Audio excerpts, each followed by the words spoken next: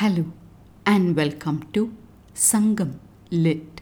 This is Nandini Karki, and in this episode we perceive scenes and sounds around a patron's home as portrayed in Sangam Literary work Puranaanooru 173, penned about a local leader Sirukudi Kizhaan Pannan by the Chozha king Kulamutrathu Thunjiya Killivalavan.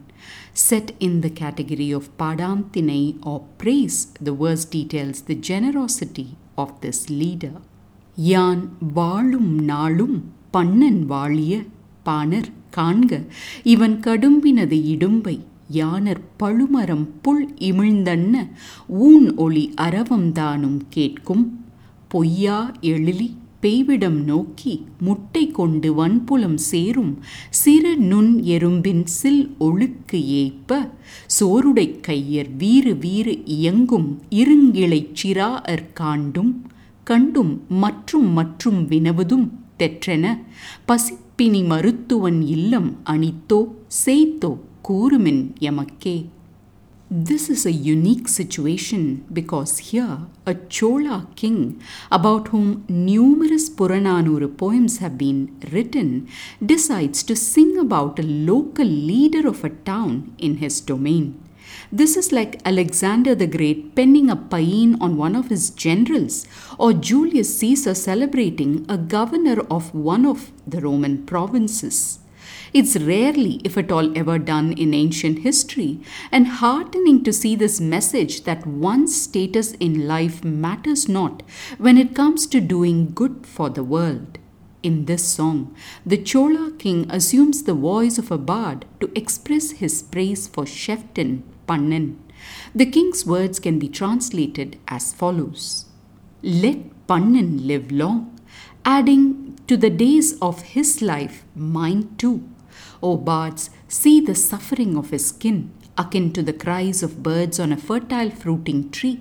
Sounds of meat being eaten are heard, akin to tiny ants that watch out for the unfailing rain clouds and ascertain the place these would pour down, and then stride in rows of little order, taking their eggs to a high and dry place. Young children in huge groups walking in different directions with balls of food in their hands are seen. Seeing all this, we ask again and again, seeking clarity, is the house of the hunger healer near or far? Pray tell us. Let's take a closer look at the words here. The king starts with a blessing, wishing the chieftain a long life, one that adds his own days of life to that of the chieftain as well. Then, addressing in the voice of a bard to all the other bards around, he remarks on the state of suffering of his kith and kin in third person. This he follows with a description of sounds being heard. To etch that vividly, he asks the listener to imagine a mature tree abounding with ripe fruits. One can hear the loud sounds of birds feasting away instantly. He equates that sound to that of the sound of people relishing a feast of meat. From sound he turns to sight and puts forth another simile. Here we see tiny ants looking worriedly at the skies, for they know the rain clouds are about to pour down, and so they carry their eggs to safety in random rows to an uphill place. This sight of ants with eggs he equates to little children carrying balls of food in their hands and swarming in different directions. It's at this time the king, speaking in the voice of that impoverished bard, concludes wondering whether the doctor of hunger lives near or far. What an epithet for this local leader, Dr. Hunger.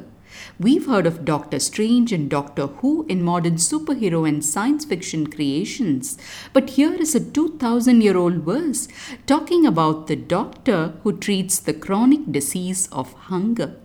Wordplay apart, the king leaves us delighted seeing his own generosity in celebrating the generosity of a person below him in rank.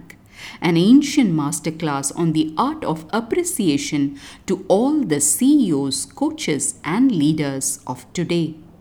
thanks for listening to this episode of Sangam Lit and journeying with me to ancient lands and minds.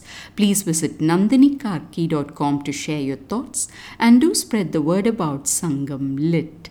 Until next time, Nandri Vanakkam.